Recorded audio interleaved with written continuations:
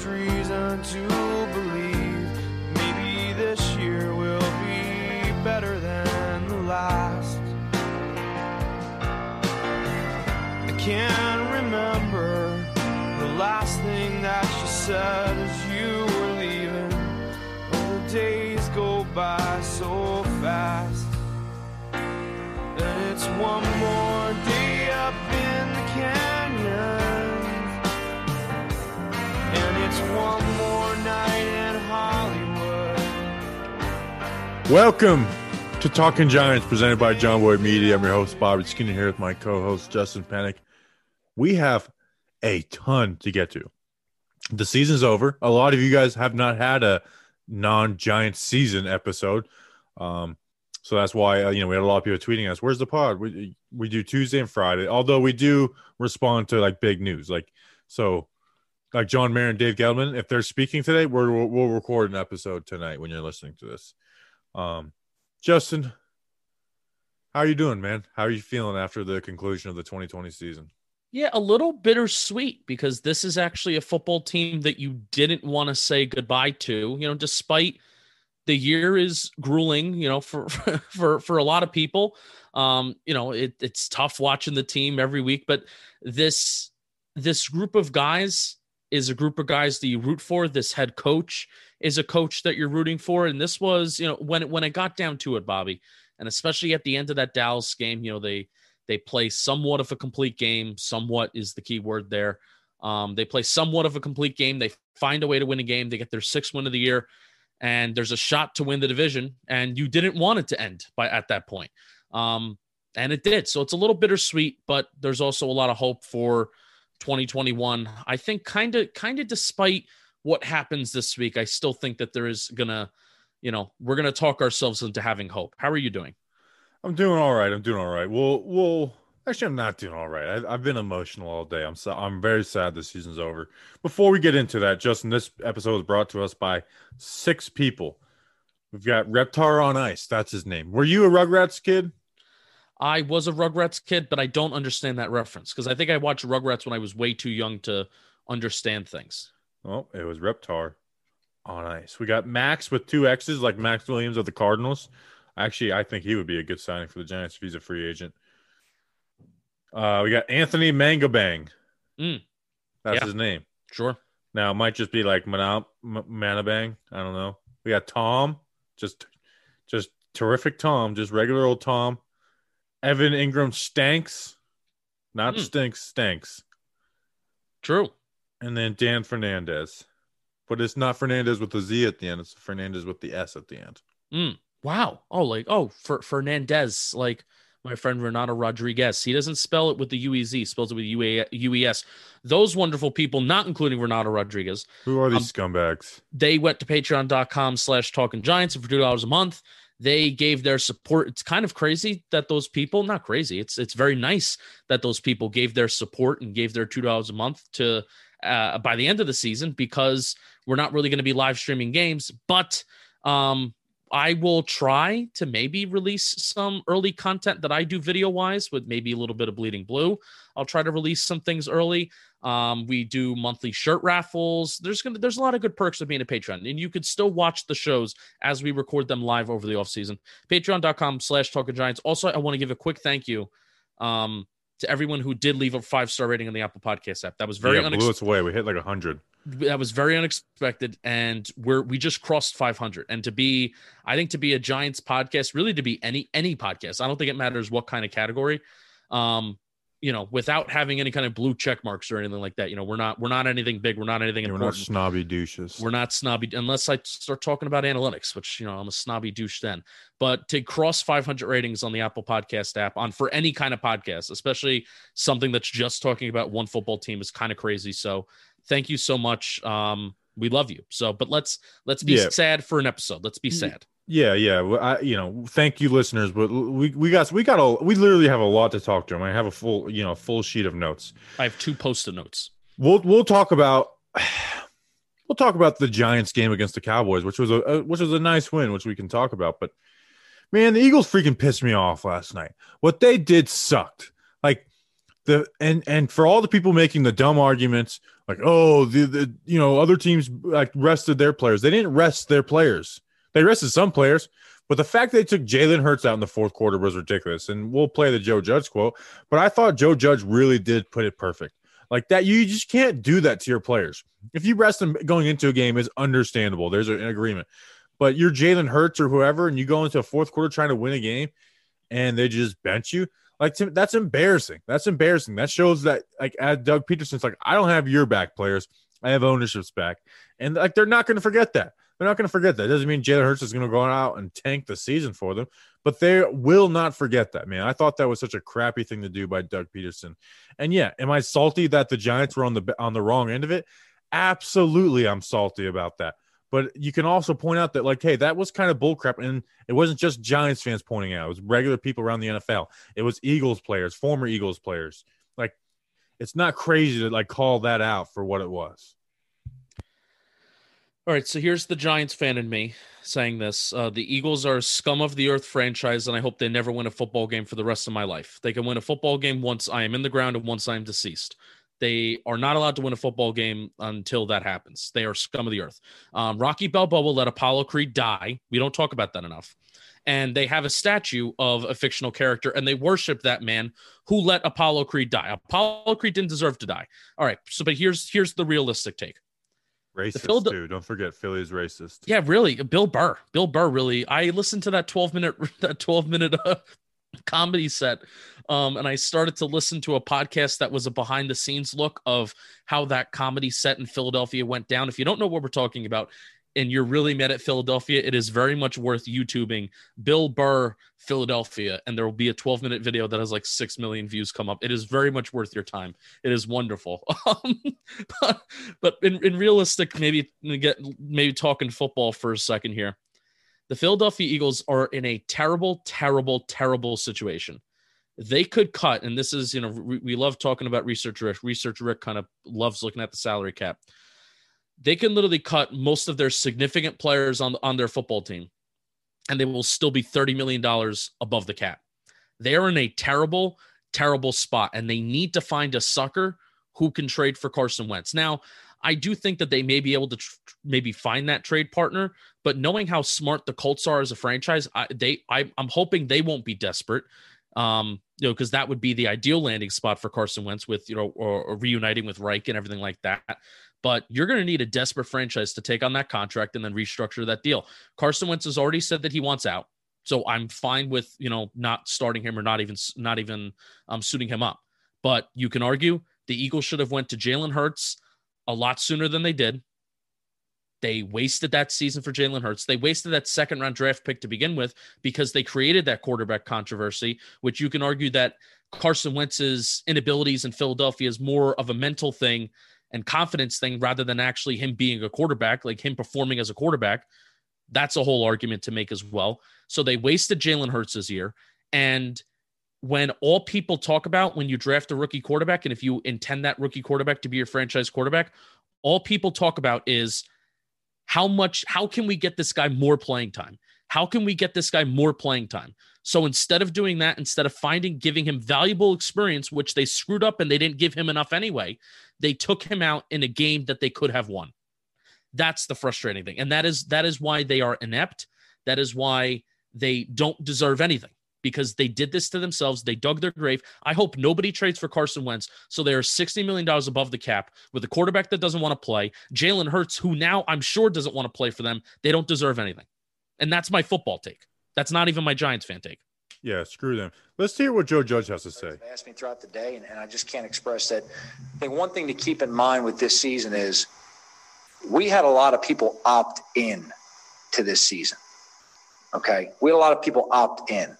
All right, coaches, players, that includes family members as well. All right, so to look at a group of grown men who I asked to give me effort on a day in, day out basis and to empty the tank, and then I can look them in the eye and assure them that I'm always going to do everything I can to put them at a competitive advantage and play them in a position of strength. To me, you don't ever want to disrespect those players and their effort and disrespect the game. The sacrifices that they made to come into work every day and test before coming in, to sit in meetings spaced out, to wear masks, to have shields over those masks, to go through extensive protocols, to travel in unconventional ways, to get text messages at 6:30 in the morning telling them practice is going to be canceled. We have to do a virtual day. Okay, to tell them, please don't have your family over for Thanksgiving. Please avoid Christmas gatherings. We know it's your wife's birthday. Let's make sure we put that one off to the off season.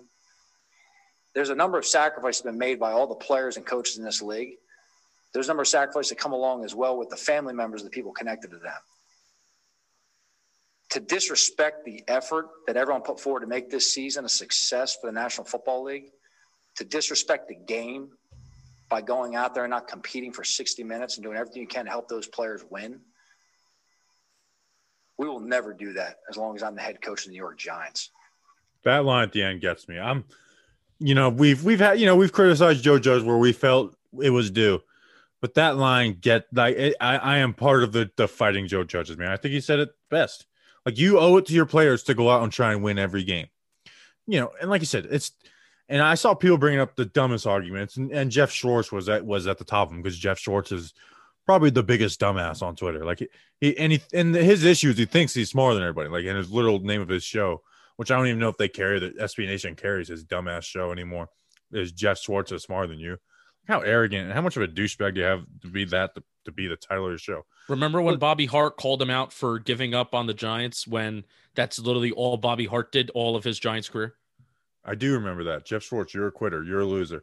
But talking about no one said anything about the Jets. So the Jets didn't take their players out of games where they won. And what happened is the Jets won 2 games because they weren't actively tanking.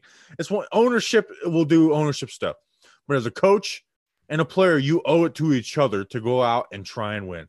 Okay, let's put it this way. What if a player gave up in the fourth quarter? He's like, I'm out. I started this game. I'm out. I'm done. I'm not doing this. What if Jalen Hurts gave up on him? That's such a garbage argument. And I get the Giants, they didn't, quote unquote, deserve to make it to the playoffs. If one more person tells me that they need to win more than 6 games, I'm going to throw up because you're just repeating the most obvious dumb crap of, oh, really? Would winning more games been what the Giants should have done? No kidding. But just think if a player did that. Yeah, in a world where the effort of athletes is questioned all the time. Now, I have a feeling that might have always been the case. Even when Babe Ruth in the 1930s was making $30,000, right? I have a feeling that the effort of athletes to go out and play a game has always been questioned. Now, also, I think I do recognize that they are very privileged people where they get a lot of money to play a game. But Joe Judge saw an opportunity, and this is part of the brilliance of Joe Judge. He saw an opportunity to be a player's coach where he could have easily saved face with the relationship of another NFC East rival and another NFL coach in the National Football League. He could have easily just saved face with that relationship and just played ho-hum like, it is what it is. They did what they had to do. I'll leave everything to the Philadelphia Eagles. He started it out like that, but I was waiting for the moment because obviously all the clips were released on social media, but you were watching the 20-minute press conference and you were just waiting for the but because he was saying, oh, we'll leave that to the Eagles. The Eagles are doing their own thing. However, you were waiting for that. However, you're waiting for their but, and he didn't disappoint. So in a league where, in a world where we question the effort of athletes, Joe Judge took that opportunity to be a player's coach, to say these guys sacrifice, their families sacrifice, they sacrifice a lot, especially this year, the circumstances that was this year. I think players are going to see that. And more importantly, players are going to talk about that with each other. Come play with us. I think there's a value to it. And Judge said in his presser, I was asked by players about this all day today. Like I said with the player example, think about someone who I'm very critical of Odell. What if Odell did something like that? He would never hear the end of it and be the same people going after him. Yeah. So, it's just frustrating. And it's frustrating because the Giants beat the Cowboys earlier in the day on Sunday. Daniel Jones looked good, and then Evan Ingram had some drops. We're not going to do really a game recap, but there were some good moments. The defense looked good. It just sucked because I was on cloud 9. I was feeling good. was tweeting out how I'm proud of certain players on the team and all this. And then, we had hope. Philly was in that game, and yeah, they were winning. I do think they win if Jalen Hurts plays that game, because they got the ball in their section of the field like twice, I think, and Sudfeld couldn't do anything because he's a loser. And and Doug Peterson to flat out lie about it too. It was kind of ridiculous too. Yeah, people that love to talk about how Washington's offense is good, or there was a whole discussion about Chase Young versus Andrew Thomas today, and the fact that people were still talking about that week 16 game, the Chase Young Bowl from 2019. People were still talking about it, and simply just because Washington made the playoffs, and the correlation of Washington made the playoffs and they have Chase Young, therefore the Giants should have lost that game, because then the Giants would have automatically been Washington as a football team. I want you to look at Washington's offense and how they performed against a very, very, very bad, depleted, benched, AAA Eagles defense. Alex Smith at the start of the third quarter. I didn't see what it was at the end of the game. It probably didn't even change because they were so conservative in the second half. Alex Smith's average intended air yards in terms of how far he was throwing the ball down the field at one point in the third quarter was 3.5 yards. Alex Smith was averaging throwing the ball downfield 3.5 yards per attempt. That is putrid. This Washington team is not good. This Washington offense is not good. And when you have an offense that can't do anything, it can't produce anything. And if you don't have a quarterback, which Washington doesn't, it doesn't matter what you have around you.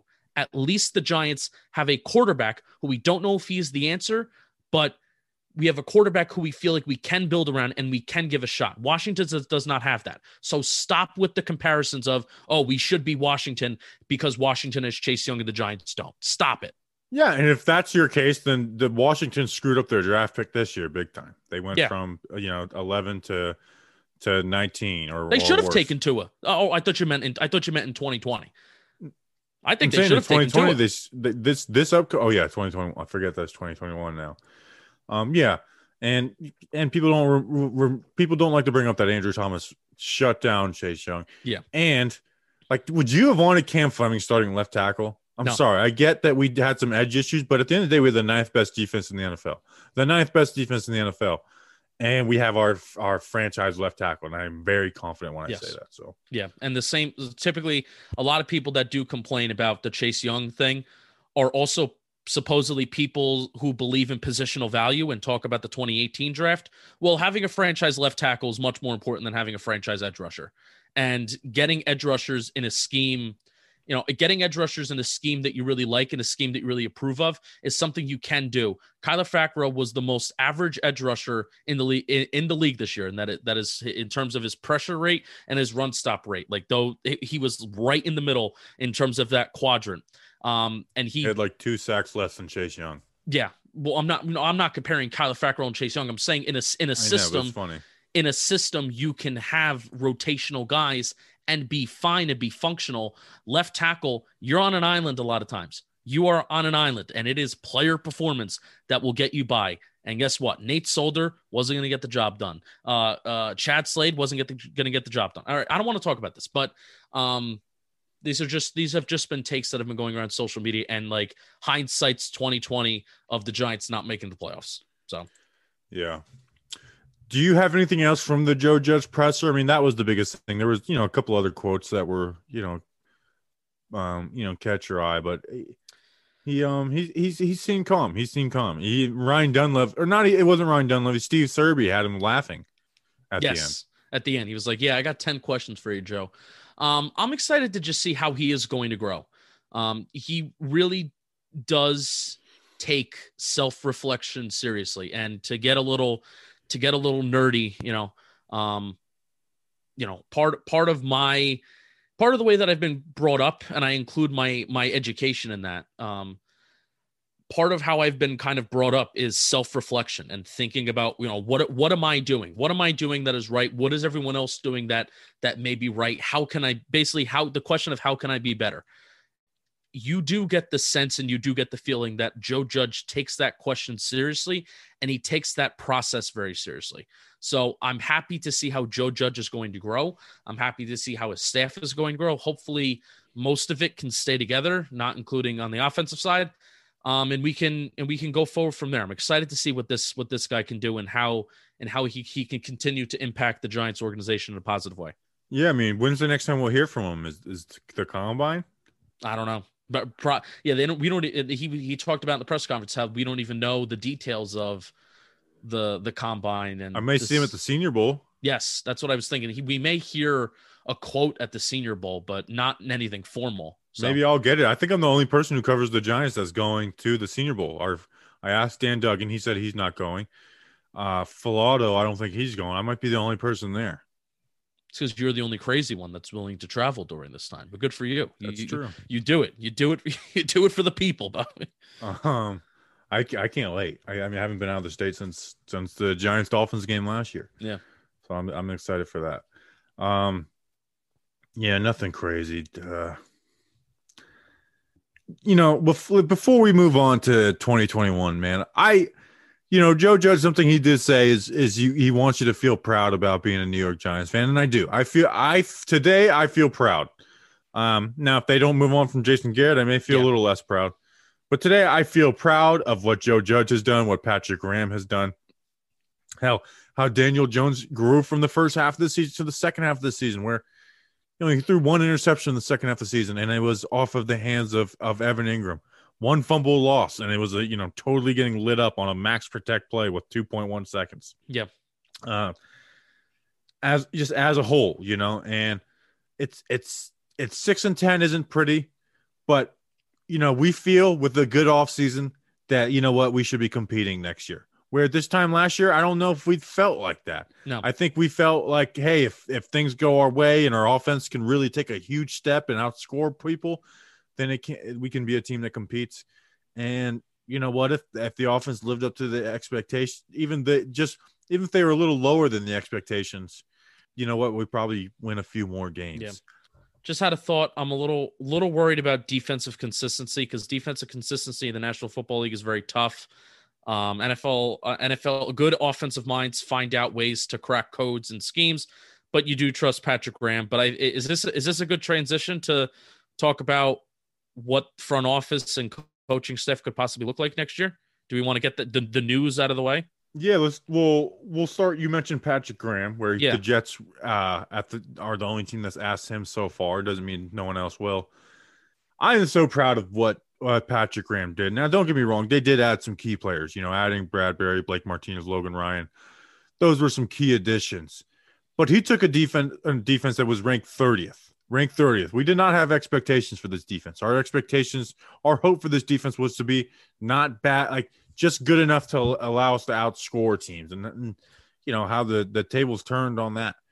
He turned at the 30th ranked defense into the 9th ranked defense and was better in basically every single category, whether it's penalties. I mean, the passing, I think they scored opposing teams scored like 10 less touchdowns, 6 less points per game. The 9th ranked defense from the 30th ranked defense in 1 year is a really, really nice jump, Justin. Yeah. Yeah. I try to look at some of the more advanced categories. Because I'm trying to think, is it because the Giants scored more points last year that teams felt like they needed to score more points last year, but also the Giants, they were getting off to terrible starts. They were getting off to, multi-score touchdown deficits last year. The Giants this year, they weren't doing that, at least not in the second half of the season. They were keeping games relatively close besides the San Francisco game. You felt like the Giants had a shot at every single football game besides that San Francisco game this year. So explosive, really the big thing for me, and just the one stat that shows how dramatically how the Giants defense changed from 2019 to 2020 is the explosive play rate in the passing game from 2019 to 2020. The Giants were worst in the National Football League in terms of allowing explosive pass plays. And then for the majority of the season this year, they were the best in the National Football League at preventing explosive plays. That dichotomy is tremendous. That one stat is the thing that I feel really kept this Giants team in games, because this is a passing league. This is a deep passing league. This is a league of explosive plays. And when you limit teams to not producing explosive plays, you have a shot in every single football game, which is also the reason why the Giants offense struggled so much, is because they didn't produce explosive plays. But that is just so impressive. I think that one stat really does kind of contextualize just how impressive Patrick Graham in this unit was. You're muted. Really hope we don't lose him to the Jets. This is a good time to bring up. I'm back on Twitter by the time everybody's listening to this. But for 12 hours, I was banned from Twitter because I threatened the Jets. I said, I will punch you in the throat. And I added them. I tagged them at NY Jets because I was so sad. I was mad. I was mad that they were interviewing Patrick Graham. And it was literally within 10 seconds after I tweeted that out that I violated Twitter's code. So there's a conspiracy going on. We need to protect Patrick Graham at all costs. Well, I can one up you. I got noticed today. How about that? In Florida, I got noticed today. How about that? In a wah-wah? Yeah, at a wah-wah. Someone's like, "Go Giants!" I was like, "That didn't say your name." That's the odd thing. Yeah, you probably didn't want to like freak me out, you know. Bobby, like, who's this guy stalking me? And then someone comes in the stream, like, "I yelled at you today at Wawa." I was like, "Oh, that's kind of cool." Giants. Excuse me. It was kind of cool. All right. Okay. Scale of 1 to 10. How afraid are you that we're going to lose Patrick Graham? 2. Okay. I'm a 4.5. I think most of these coaches want offensive guys. If they're going to go defensive guys, there's guys who have been waiting a little longer, and Robert Saleh, Matt Eberflus. The only case he would have to me is if he just did Joe Judge style and just blew away somebody in the interview room. Yep. But I just don't think these coaches, they're not looking for defensive coaches. They're just not. And you look at the vacancies out there, and they all have something in common. Either a young, promising QB or in a draft slot to have a young, promising QB. Yeah. So I don't know who's going to want to go defensive. But somebody could. That's true. What are the chances that 1 to 10 the Chargers make Jason Garrett their head coach? Yeah, so that was rumored. No, that's real. Well, here's the thing, and this is what I was actually listening to NFL Network this morning. I usually never watch national television, but this is the case of, and this is something that makes sense for LA. LA Chargers. Think of how many sports teams are in LA. There's the Clippers, there's the Lakers, there's the Dodgers, and they're honestly the little brother of even the Kings, for crying out loud. But I'm saying they're little brother to the Rams. So the LA Chargers are literally bottom of the barrel. Bringing in Jason Garrett, I do not think is going to put any excitement into the franchise. It's not going to put anybody else into the seats. Dude, he had one season below 500 or something like that. I know you're saying that sarcastically. They have to fire him. That will be my test of what I think of Joe Judge. Do you fire Jason Garrett? You got to fire him. Maybe they don't have to. They have to fire him. Now, Daniel Jones has gotten better in it, but they have to fire him. It's too late. That's the thing. Too little, too late. That's the thing. And Joe Judge actually, he talked about it today. This is one of the things that he talked about in his press conference, where, this could just be coach talk, but you constantly do need to be evolving in the National Football League. Like, schemes are going to change, which I don't think it was in any kind of reference to if they may move on from Garrett or not move on from Garrett, but you want to keep some of the basic concepts the same.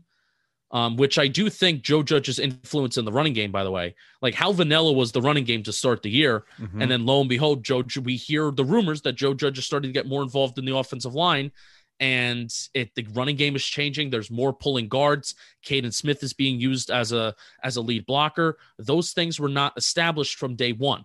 30% of the Giants' rushing attempts before the Dallas game were tackled at or behind the line of scrimmage. After week 5 in Dallas, that was not the case. And we were still playing some pretty tough teams even after that too. So I don't want to hear, Jason Garrett's, scheme of the rushing game, anything like that. There's no excuse to keep him. There was nothing that he was doing that was really creative. It was too little, too late. Scale of 1 to 10. How do you feel? How do you feel that the Chargers might hire him or another team might hire him? Well, let's just go. He's gone. Okay. I'm getting a little worried. I'm still sitting pretty confident at 8.5. He's 8.5 out of 10 that he's gone. I'm out of 5. I'm worried. I think there had to be tension, Bobby. There had to be tension. There had to be some sort of working conflict because the game plan did change the last 3 weeks of the season. And it was kind of a dramatic change where guys were running downfield and Jones was throwing the ball downfield. That is a drastic kind of change. And Freddie Kitchens kind of forced the hand. I don't think you, as a professional, now Jason Garrett is not Mark Colombo. Jason Garrett has actually had success in the National Football League, if you want to define it that way. He's won a lot of football games. And I think he's well mannered. You take that personally. I am worried that he stays. But we will see. But I do think they wanted to do exit meetings today and tomorrow. Yeah. Like, it's not like last year where you're firing the head coaches and you're not really doing exit meetings. So they may want to move on. They may want to do the exit meetings and then do it. Which leads me to Gettleman and Mayer are supposed to speak either today when you're listening to this or tomorrow. We're going to be recording after those guys talk, so we're going to save some takes, but I'm pretty sure Gettleman's back.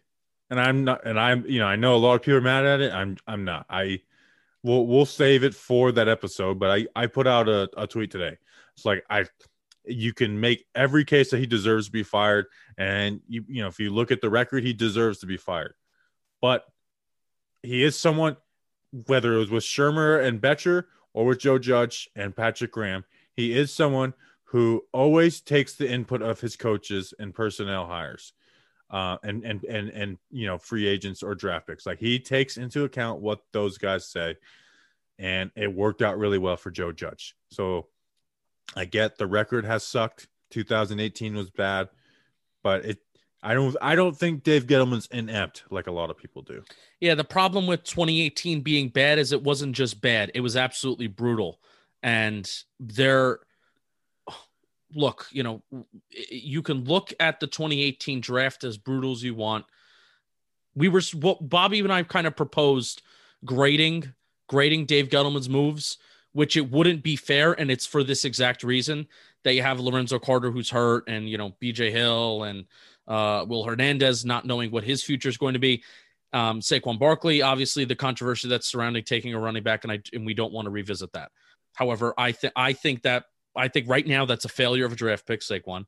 I think Will Hernandez, if they trade him this offseason, that's obviously going to be a failure of a draft pick. The fact that Will Hernandez is not a clear-cut starter makes it Will Hernandez to me is clear-cut better than Shane Lemieux. But the fact that he hasn't totally earned that job, where it's like, no, like, he's back, he's playing. And you can't really say the COVID excuse because he didn't play at all this week. Yeah. So if anything, his reps got lower and lower each week. Yeah, and so that's just the beginning of the draft, and then you include the free agency moves, how there was not a single free agent acquisition that was made in 2018 that had any sort of impact, and I don't even know if any single free agent from 2018 stepped on the football field for the 2020 Giants. Now, I understand that's what happens when you fire head coaches. That's what happens when all this change is happening, but the sins of 2018, I think the 2020 Giants felt the brunt of those sins. And it was the fact that we lost the division by one game. That was it right there. If there's even one or two moves that are actually making some sort of an impact from the 2018 season, whether that is in the free agency or in the draft. Obviously, Lorenzo Carter is the one exception that's, he got hurt and that's tough, and he'll be back next year, hopefully. But if there's one or two moves from 2018 that are impacting the Giants, 2020 Giants in some sort of positive way, the Giants could be in the playoffs. That's the theory. And Dave Gettleman hurting the team for 2-3 years and just getting it right now, I don't know if that's a good enough reason to keep him for 2021. That now here's my thing. I don't think 2019 was bad by Dave Gettleman either. If they will also, this is also where you have to get into bringing in Pat Shurmur, where, this is where we don't know the influence of John Mara. And also bringing in Jason Garrett also should be a fireable offense. 100%. Now, we don't know the influence of John Mara. So unless John Mara stands up on that podium tomorrow, Bobby, and says the Giants offense was the second worst scoring offense and the second worst offense in the National Football League in terms of yards per game this year, I was responsible for bringing in Jason Garrett. Unless he stands up there and he says that, Bobby, we are also forced to believe that Dave Gettleman had a decent amount of say in who the head coach and what coaching staff is brought in and what the identity of this football team is. Therefore, Dave Gettleman needs to also be held accountable. John Mayer's not selling the team. John Mayer's not getting fired. So that is not a realistic solution. But unless John Mayer stands up there and says that, Dave Gettleman also needs to be held accountable for helping create the second worst offense in the National Football League when we were actually expected to be an above average offense. Yeah. And we said on the voicemail pod, I view the John Mayer influence as a weakness of Dave Gettleman's, that he should, be able to flat out be like, hey, no, we're not feel free to do that. Now, if he does do that and John Mayer still goes against him, then that's one thing. But, I was listening to the Ryan Russillo show last week and they're talking about Nick Saban, and I get, a college program's not the same as the New York Giants. But when he went to Alabama for his interview, he trashed the school. He's like, this sucks. This needs to be improved. This needs to be improved. And some of the boosters were pissed off at him, and others were like, no, this is what we need. We need someone who can do is willing to do all this. So, but we'll save. But would you agree with that though?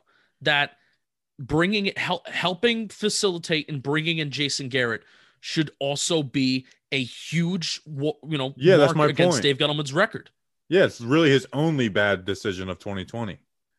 But it's that one decision I realistically think is the difference between the Giants not making the playoffs and making the playoffs. Yeah, I mean, I don't disagree with you. We'll spend some time with Dave Gettleman on whenever our episode is, whether it's tomorrow or 2 days from now. I will also be bought in if they let go of Garrett. I will eventually be bought in on keeping Garrett if they choose to make that decision because 2020 and this offseason was so good. I will eventually be bought in. I won't be this sour boy all offseason. Yeah, and we'll and I think that comes to it is here. I can't stand Jason Garrett. You guys know, I when I believe in something, I believe in something. Whether it was James Bettcher last year, and I didn't hate Pat Shurmur. I just, at the end of the day, I just hey, what do I actually feel? Not, let's talk about this move.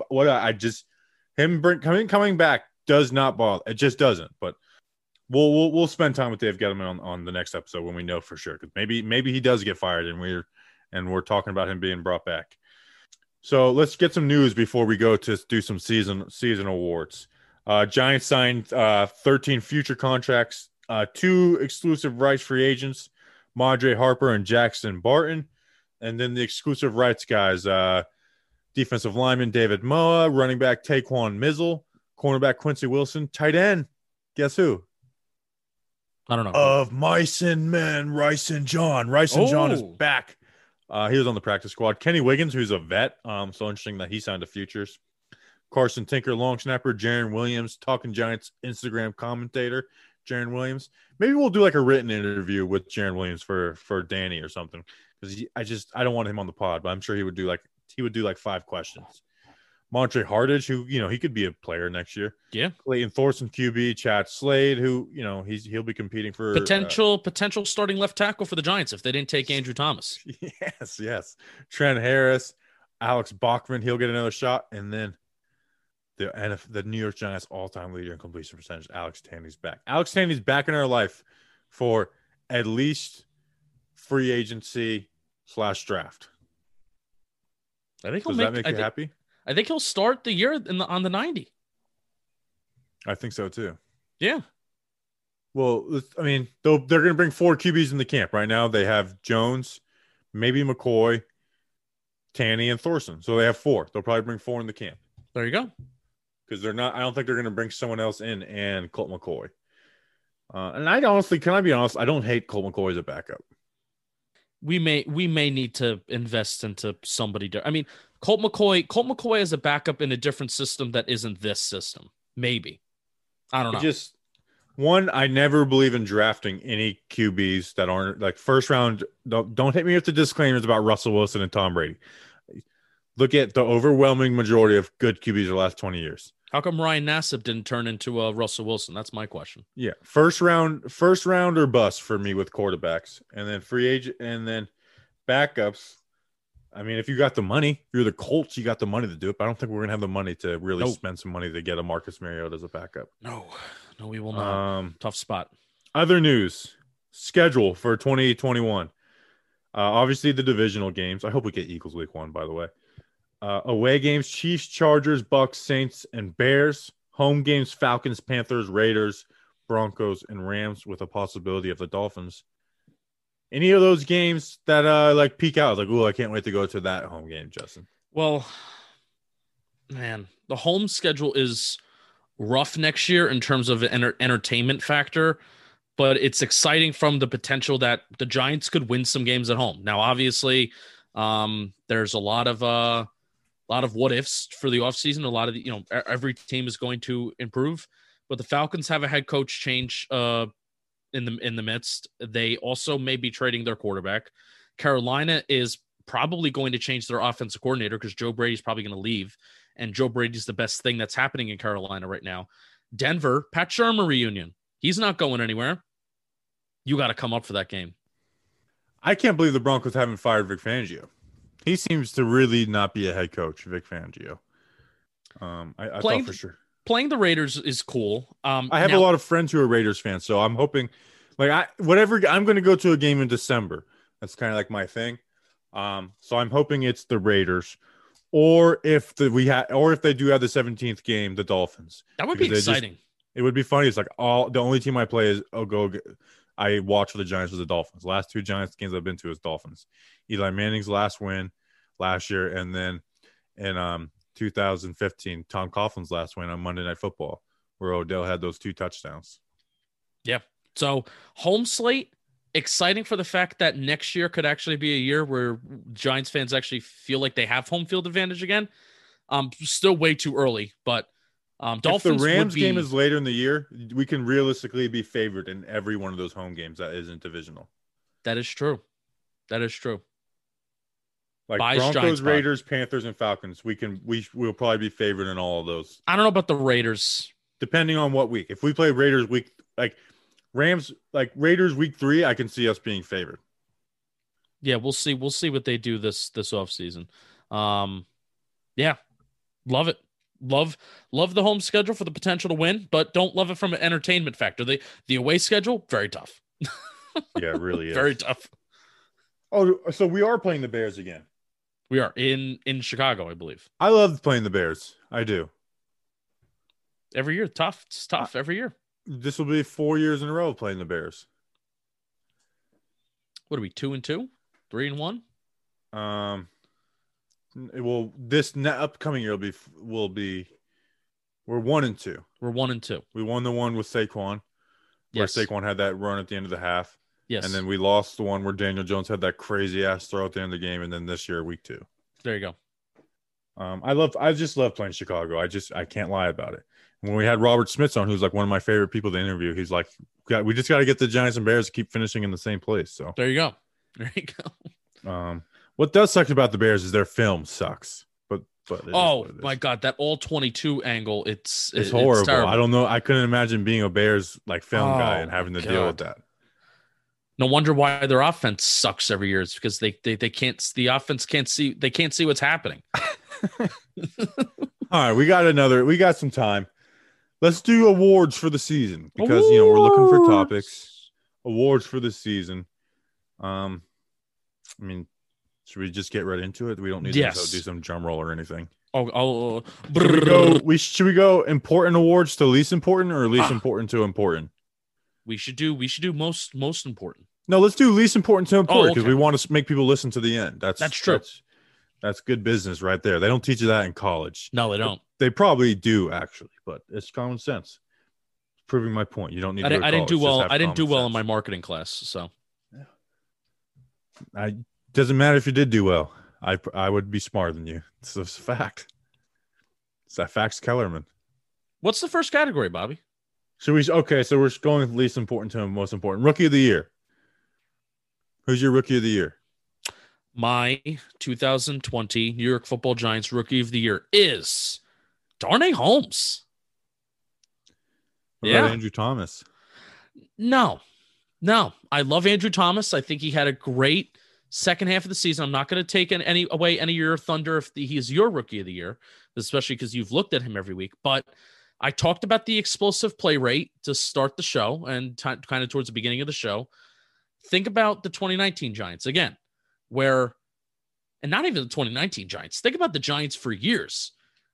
Teams would just put their best cornerback or their best wide receiver in the slot because they knew that the Giants had absolutely nobody in the slot that could defend any of these wide receivers, where maybe there's a capable outside cornerback. If you have Janoris Jenkins, if you have DRC, you have whoever, but teams have just exploited the slot for years. And Darnay Holmes comes rolling around. And even in games where the Giants were without Darnay Holmes, you felt like this was a different group. So it wasn't even just a product of Patrick Graham's system. I genuinely felt that Darnay Holmes being on the field was so important because he makes everyone else around him better, because then that means Logan Ryan, Jabril Peppers, Xavier McKinney, whoever, they're playing their roles. That also means Nate Ebner's not on the field, by the way, which is really nice.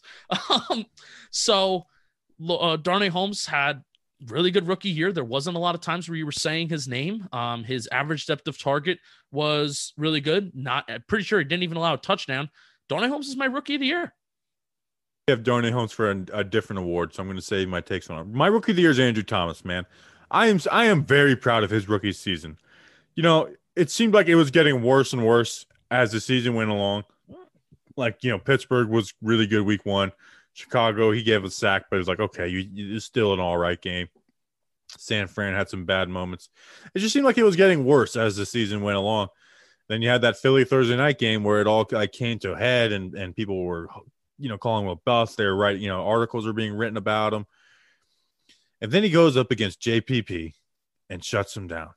And then he goes up against Chase Young and shuts him down. Then he goes up against Philly where he was embarrassed. Dominates them. Gives up 1 total coverage sack. Dominates them. And he's a beast in the run game throughout all of this. Then he goes against Cincinnati. Plays flawlessly. Seattle, flawless. Arizona, not the greatest game, but it was mostly just a bad fourth quarter.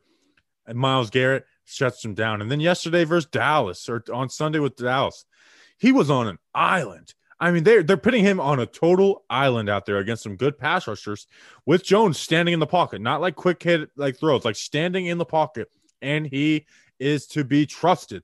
These plays turned into fumbles in 2019 because of Nate Solder. I am so proud of his rookie season, man. And I can't wait and what's beautiful about Andrew Thomas and what pisses me off about the draft takes of he's the most pro-ready, low ceiling, bull crap. He's got the most to improve to me out of Mekhi Becton, out of definitely Jedrick Wills. I don't watch enough Tristan Wirfs. He has a lot to improve on, and he was really good. He's the most athletic of that 4. I am so excited to see what his future is, and I am very proud of his year when this year could have been really bad for him. Okay, people were calling him a bust. Now I know New York fans are nuts and they call anybody a bust who has a bad 3-game stretch, but for him to bounce back, to have that confidence going into year 2, I'm so happy for him. He's my rookie of the year. There you go. It was noticeable that I think he had his best game of the year on Sunday. It was noticeable by the TV that the fact that he was out on an island, the fact that he was giving Daniel Jones lanes to step up in the pocket. I noticed it from the first half that, whoa, Andrew Thomas is beasting right now. So I love it. Most underwhelming. Bobby, do you want to go first this time? I'll go first. Darius Slayton to me. The first half of the season, I was like, okay, this is, it's not great. He's not a number 1, but I was okay at this first half of the season.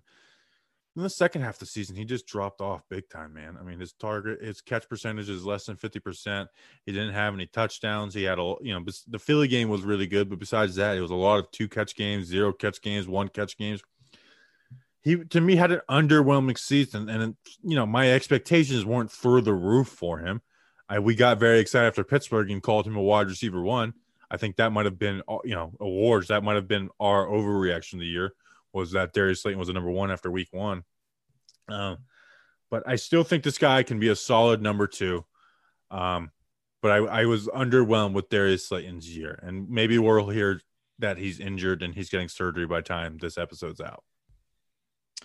Yeah, it's tough because the Giants literally started the year with that big play action 47-yard touchdown post route over the middle of the field where Darius Slayton went over a cornerback and a deep safety to catch that touchdown. So it was tough. That's how we started out the year. And I feel like that was one of our last explosive plays that went for a touchdown. In that game. You know how many he had since in 15 games? I think one or two. One. Versus Washington. Washington. The first Washington game on that go ball on the left side. And then they took a touchdown off the board against Dallas week 5. Tough. I still believe in him. I do too, but it was underwhelming. I don't know if I'm rooting. I'm kind of rooting to hear that he did suffer some kind of injury. Maybe he doesn't need surgery. Maybe it's just, hey, let's just put it in a boot for a few weeks and we'll be good. A few months we'll be okay. But I am rooting for his future. I kind of want to hear like, oh yeah, Darius Slayton was suffering this injury and he was playing through it. Because if he wasn't playing through an injury, then I'm kind of concerned. No, and he was able to get separation on those go balls. Well, hell, even in the beginning of the year, but in 2019 and this year, it just seemed like he couldn't get that. Like he could make some nice catches, but he just wasn't getting that consistent separation or being able to be that total like jump ball guy you can go to. All right, Justin, do the deed. Who is your most underwhelming player? Most underwhelming player for me, surprise, is Evan Ingram. Here I'll give my speech that I'm going to give a couple more times this offseason. I've already gave it 17 times during the season. There has not been a single skill position player, largely wide receivers and tight ends, that has negatively impacted his team by being targeted. Now, I understand that some of those interceptions were not his fault, but the Giants do need to take a hard look in the mirror. And as Giants fans, we do need to have a difficult Evan Ingram conversation this offseason, because there is a difference between causation and correlation. He caused X amount of turnovers, he caused a decent amount of turnovers, but even in the turnovers that he was simply just associated with, and maybe that wasn't his fault, we need to talk about, is Evan Ingram actually a tight, if we want to have a balanced tight end in the national, in our offense, right? If Joe Judge wants to have a tight end that can block and run routes and can run routes well, and isn't just a burner if you get him out in space, if that's what we want our tight end to be, and if that's what Joe Judge wants our tight end to be, Evan Ingram may not be the guy. I am no evaluator of route running, but we've been told by people that are smarter than us that Evan Ingram isn't the best route runner. And just because you have, 4.5 speed, whatever, 4.4 speed, whatever his 40-yard dash is, just because you have that speed doesn't mean that you are a great route runner. So we need to have a difficult Evan Ingram conversation this year, because he played 16 games. This was the first season in his NFL career that he played 16 games, but he arguably cost his team more by being out on the football field versus being on the bench, which is a tough pill to swallow. We just had a chat saying that Giants officially staying with general manager. Hold on. Pause. This might be New York Post with a clickbaity article. New York Post. I gotta love them. Gotta love the Post. Yeah, I'm looking at my tweet notification, which has all the people that are important, and there's nothing. Yeah. Nothing. Take a breath. Take a breath there. Take a collective breath, everyone. We good? Yeah. New York Post just being clickbaity? Yeah, we're good. Yeah. Okay, so Giants feature said Paul Schwartz. Okay, so we're good. Yeah, it's clickbaity, but thanks, Paul. Love you, Paul. Paul Schwartz had a funny moment. Where he just didn't know what wide receiver separation was a couple weeks ago. I remember that, dude. That was so funny. He was like, "Is it measured in time?" He actually asked if wide receiver separation was measured in time. I don't know how that would be done. Love you, Paul Schwartz. All right, most underrated. I like Paul, kind of. Most underrated. Well, I want to talk about your underwhelming with Evan Ingram. Oh, I'm sorry. I didn't give you a chance to react. The issue was never to me Evan Ingram's production. I know there was critiques of, oh, they should use him this way, but I was always fine with what Evan Ingram did, catch wise, yards wise, touchdowns wise. He wasn't top of the league tight end stuff, but I was always fine with it. And well, this year he's healthy, and it was so bad, man. It was so bad. I mean, the numbers aren't even good. I think he had like 63 catches for 600 yards. Only one touchdown catch. One was rushing. He is someone, and I get people hate him, and they hate him because of his play, and that's understandable. I just feel bad for him. I feel bad for him because dropping the ball has nothing to do with work ethic. I just feel bad for him because that's his issue. Is he doesn't catch the ball, and when he does, he pops it up like a volleyball player. If anything, just start facing your hands downward. So when you do drop the ball, it just goes into the dirt, and we could be mad at that and not you causing turnovers. Daniel Jones had one interception since that horrible Tampa game. He has one interception, and that's it. Everything popping the ball up in there. That's so frustrating, dude. So, yeah, he's definitely underwhelming. So now most underrated. I'll go first with this one since you got to go since you already talked about it. Darnay Holmes is my most underrated. We'll talk about him more in the cornerback episode, but it's not talked about enough how nickel corner was an issue for this team, and we may have the guy coming out of the 4th round. Like, that is really valuable, and it's not. I don't think it's smoke and mirrors. I think he's a good corner. Yep. And he's going to get better if Darnay Holmes can stay healthy. We have our nickel corner. Like, that is so valuable, and we've got him on a rookie contract. The fact that Darnay Holmes is playing really well in a position that's not easy to play well as when you're young. We've seen it even with guys like DeAndre Baker, young corner. I mean, Jeff Okudah with the Lions struggled this year. Couldn't even get on the field at times. The fact that he went out there and played well in that spot is so huge. And maybe not even the most underrated player, but just the most underrated facet to this team going forward is that we have a nickel corner. We don't have to worry about nickel corner going into 2021. Like, we know who's starting at that spot, and it'll be Darnay Holmes for 4 years too. I mean, that's the plus side of drafting well is you get a player for 4 years. that player's there and the player's cheap. So I absolutely cannot agree. Most underrated. I'll kind of go through it quick with this. My most underrated player is Dexter Lawrence. I would say Dalvin Tomlinson, but I feel like how many times do you have to be said that this player is underrated for him to not be underrated? Exactly. So that's why I'm going with Dexter Lawrence. Dexter Lawrence, actually, fun fact, he saw 63% of the snaps last year, 2019, his rookie year. He saw 60% this year. Full year of Leonard Williams will do that. Versus last year, there was half a year with Leonard Williams. So 702 defensive snaps last year. Saw 655 this year. So that's 40. That's 47 less snaps that he had compared to his 2019 season. So in 47 less snaps, though, he'd still had more sacks, 2.5 to 4. He had 2 pass deflections versus 1 in 2019. He had a ton more tackles. He had 53 tackles versus 38 last year. He had 6 tackles for loss, 3 versus his rookie year. That's double. Quarterback hits, 10 to 9, improvement. Pressures had the same amount of pressures. 10 to 9. What did I say? 10 to 9. I said quarterback hits. He went from 9 to 10. Excuse me. Oh, okay. Sorry. One better.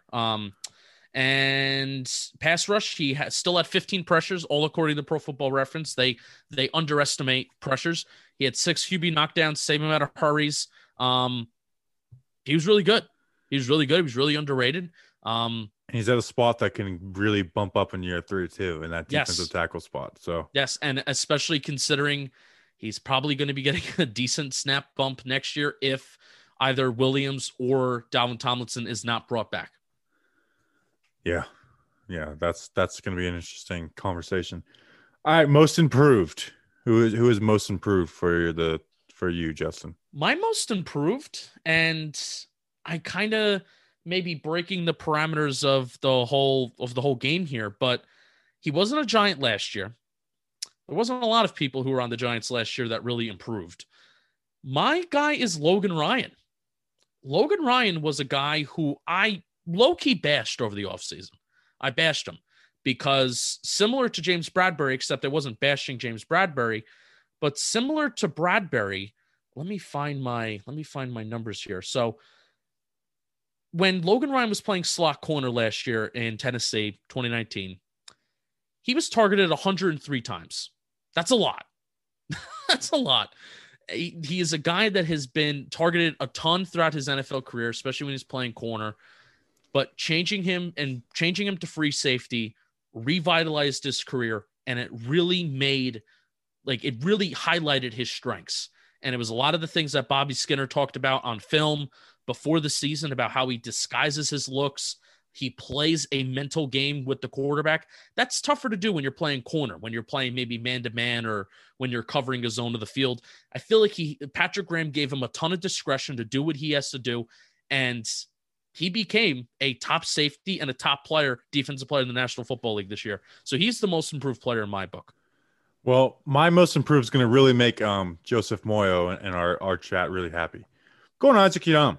Isaac Yiadom is my most improved player. I mean, Corey Ballantyne sucked in that first Pittsburgh game, so they put out Isaac Yiadom, and Isaac Yiadom sucked too. He was basically just as bad as Corey Ballantyne. They start Ryan Lewis. You get a little happy about Ryan Lewis against San Fran, LA, and then he gets burnt twice in 2 weeks against, the Eagles and the Cowboys. He gets burnt for big plays that end up. Then he gets hurt, and Isaac Yiadom comes back, and then he's good. He was good. I mean, there was one game where he was our number one corner against the Cleveland Browns, and he didn't play great in that game, but he wasn't an all-out liability like some of our corners were in 2019. Now, I think Jerome Henderson deserves a lot of credit because we're talking about corners a ton here, and we may talk about him another one here in a second too. But for me, Isaac Yiadom, man, he went from a waste of a seventh round, like a legit waste of a seventh round draft pick. The Broncos gave up on him. We traded a seventh round pick, and it's like, this guy's not. He's not here. To wow, it's like now, nice. We got this guy. Whether he's a depth or a starter going to 2021, he's not a liability. That's for sure. So Isaac Yiadom is my most improved. I like that. That was kind of unexpected. I like that. Do we want to go defensive MVP or offensive MVP? Defensive MVP. I'm going James Bradbury, and we're running a little late with long on time right now, which we try to keep the off-season episodes less than an hour. So I'll keep it quick. I mean, he is a shutdown top 3 cornerback in the league. He allowed Patrick Graham to do different things this year. And Logan Ryan, Blake Martinez, those guys would talk about it in their interviews. James Bradbury allows you to roll coverages everywhere. It lets you have Darnay Holmes be your most underrated player and Isaac Yiadom be your most improved and allows Logan Ryan to play that safety role. He makes everyone better just by simply being good. Just by being as good as he is, he makes the whole defense better and allows Patrick Graham to do what he wants to do. So yeah, I mean, James Bradbury is my defensive MVP. Love it. My defensive MVP is Blake Martinez. I think these two could be a little obvious, maybe not a little obvious, because I'm sure a lot of people thought I would go Leonard Williams. But let's be real. I think without having a reliable interior linebacker, without having a guy that's back there that's calling the necessary plays, making the necessary adjustments, without having that guy back there, I think it makes the guys up front look better. I think it even makes James Bradbury in the secondary look a little better too, because you can trust that Blake Martinez, you can kind of leave him on an island and he can take care of business and he can take advantage of his front guys, defensive linemen playing well too. He tweeted out today or yesterday, top 3 in tackles 4 years in a row. He's the first ever player to do that. So good for him. Even though he struggled with injuries all year, he played 97% of the snaps. He started all 16 games. He just missed a few snaps here and there. Even when we thought that he was, when we thought that he might be missing, he got 3 sacks. And additionally, he didn't allow a touchdown this year in coverage, when in years past, he would allow a lot of touchdowns. So good for him. Good for Blake Martinez. Very happy to have him on the team. I love the way Patrick Graham uses his linebackers, and it had to be refreshing for him to play behind those defensive tackles.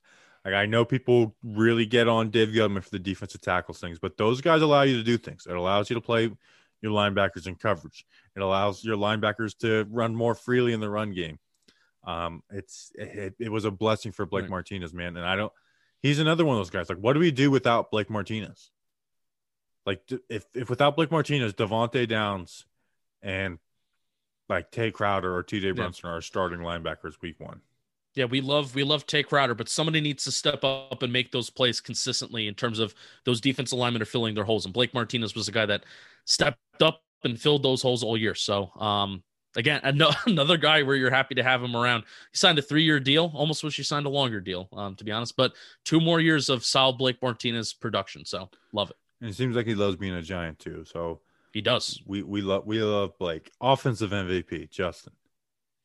Sterling Shepard, the fact that he had almost a 75% catch rate to end the season is insane. He played 12 games, finished with 66 catches, 90 targets. The yards per reception is low. It's 9.9. It was almost 10. Actually, it kind of matches what he did in 2019. Oh, that's strange. So Sterling Shepard becoming this wide receiver that is a possession wide receiver, that's a security blanket for Daniel Jones. That wasn't just a Pat Shurmur thing. It was a role change for him. It's a shame that he only played 12 games. I would have loved to see what he could have done in 16 games, especially feel like he was really catching momentum towards the end of the season, maybe when he got even more healthy. But 75% catch rate is insane. Being that reliable for your quarterback when nothing was reliable in this offense is insane. Yeah. So good for Sterling Shepard. He's my offensive MVP. And I'm going to look it up real quick. I think it was above 80, and then he played with freaking Colt McCoy against Cleveland, and that screwed it up. Oh. Let's look. Game logs. Against Cleveland, he had 4 catches on 7 targets, so not that bad. Oh, no, it was Seattle. He had 1. So with Colt McCoy, he had 5 catches on 13 targets, which is less than 50%. So that's 5 for 13.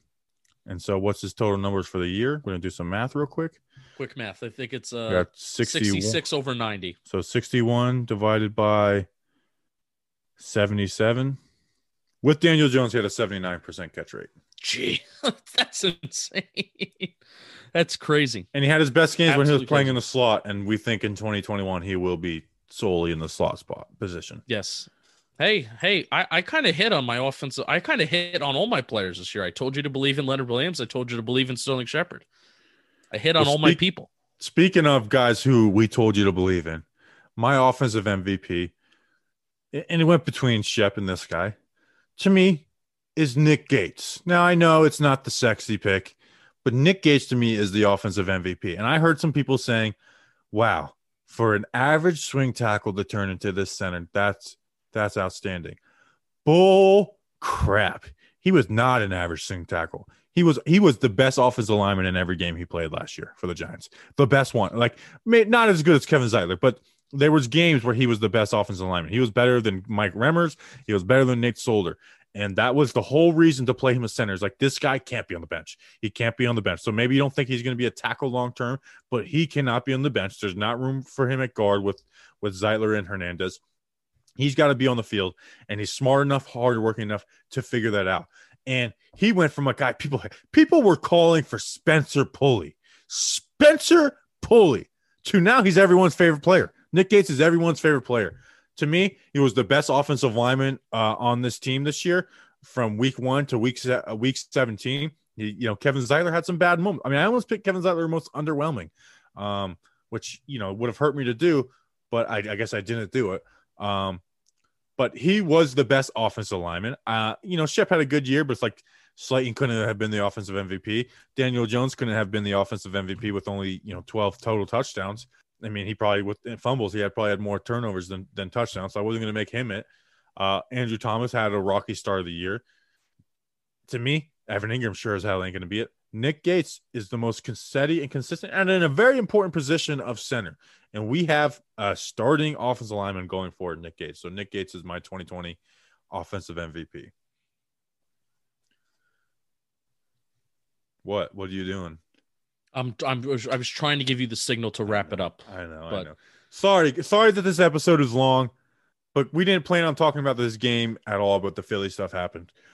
So we promise our episodes in the offseason will be less than an hour. They will be less than an hour. Sorry if this one was long, but there was just so much to catch up on. Seriously, we appreciate you guys for this season, man. Like I feel sad not being able to do episodes, but I think you guys are going to make this offseason fun. We'll get back into a groove I seriously do appreciate what you guys have done for us this year, listeners. So appreciate you guys. We'll see you soon. As soon as John Mayer, Dave Gettleman speak, we'll be recording that night and have an episode out for you. Until then, let's go Big Blue.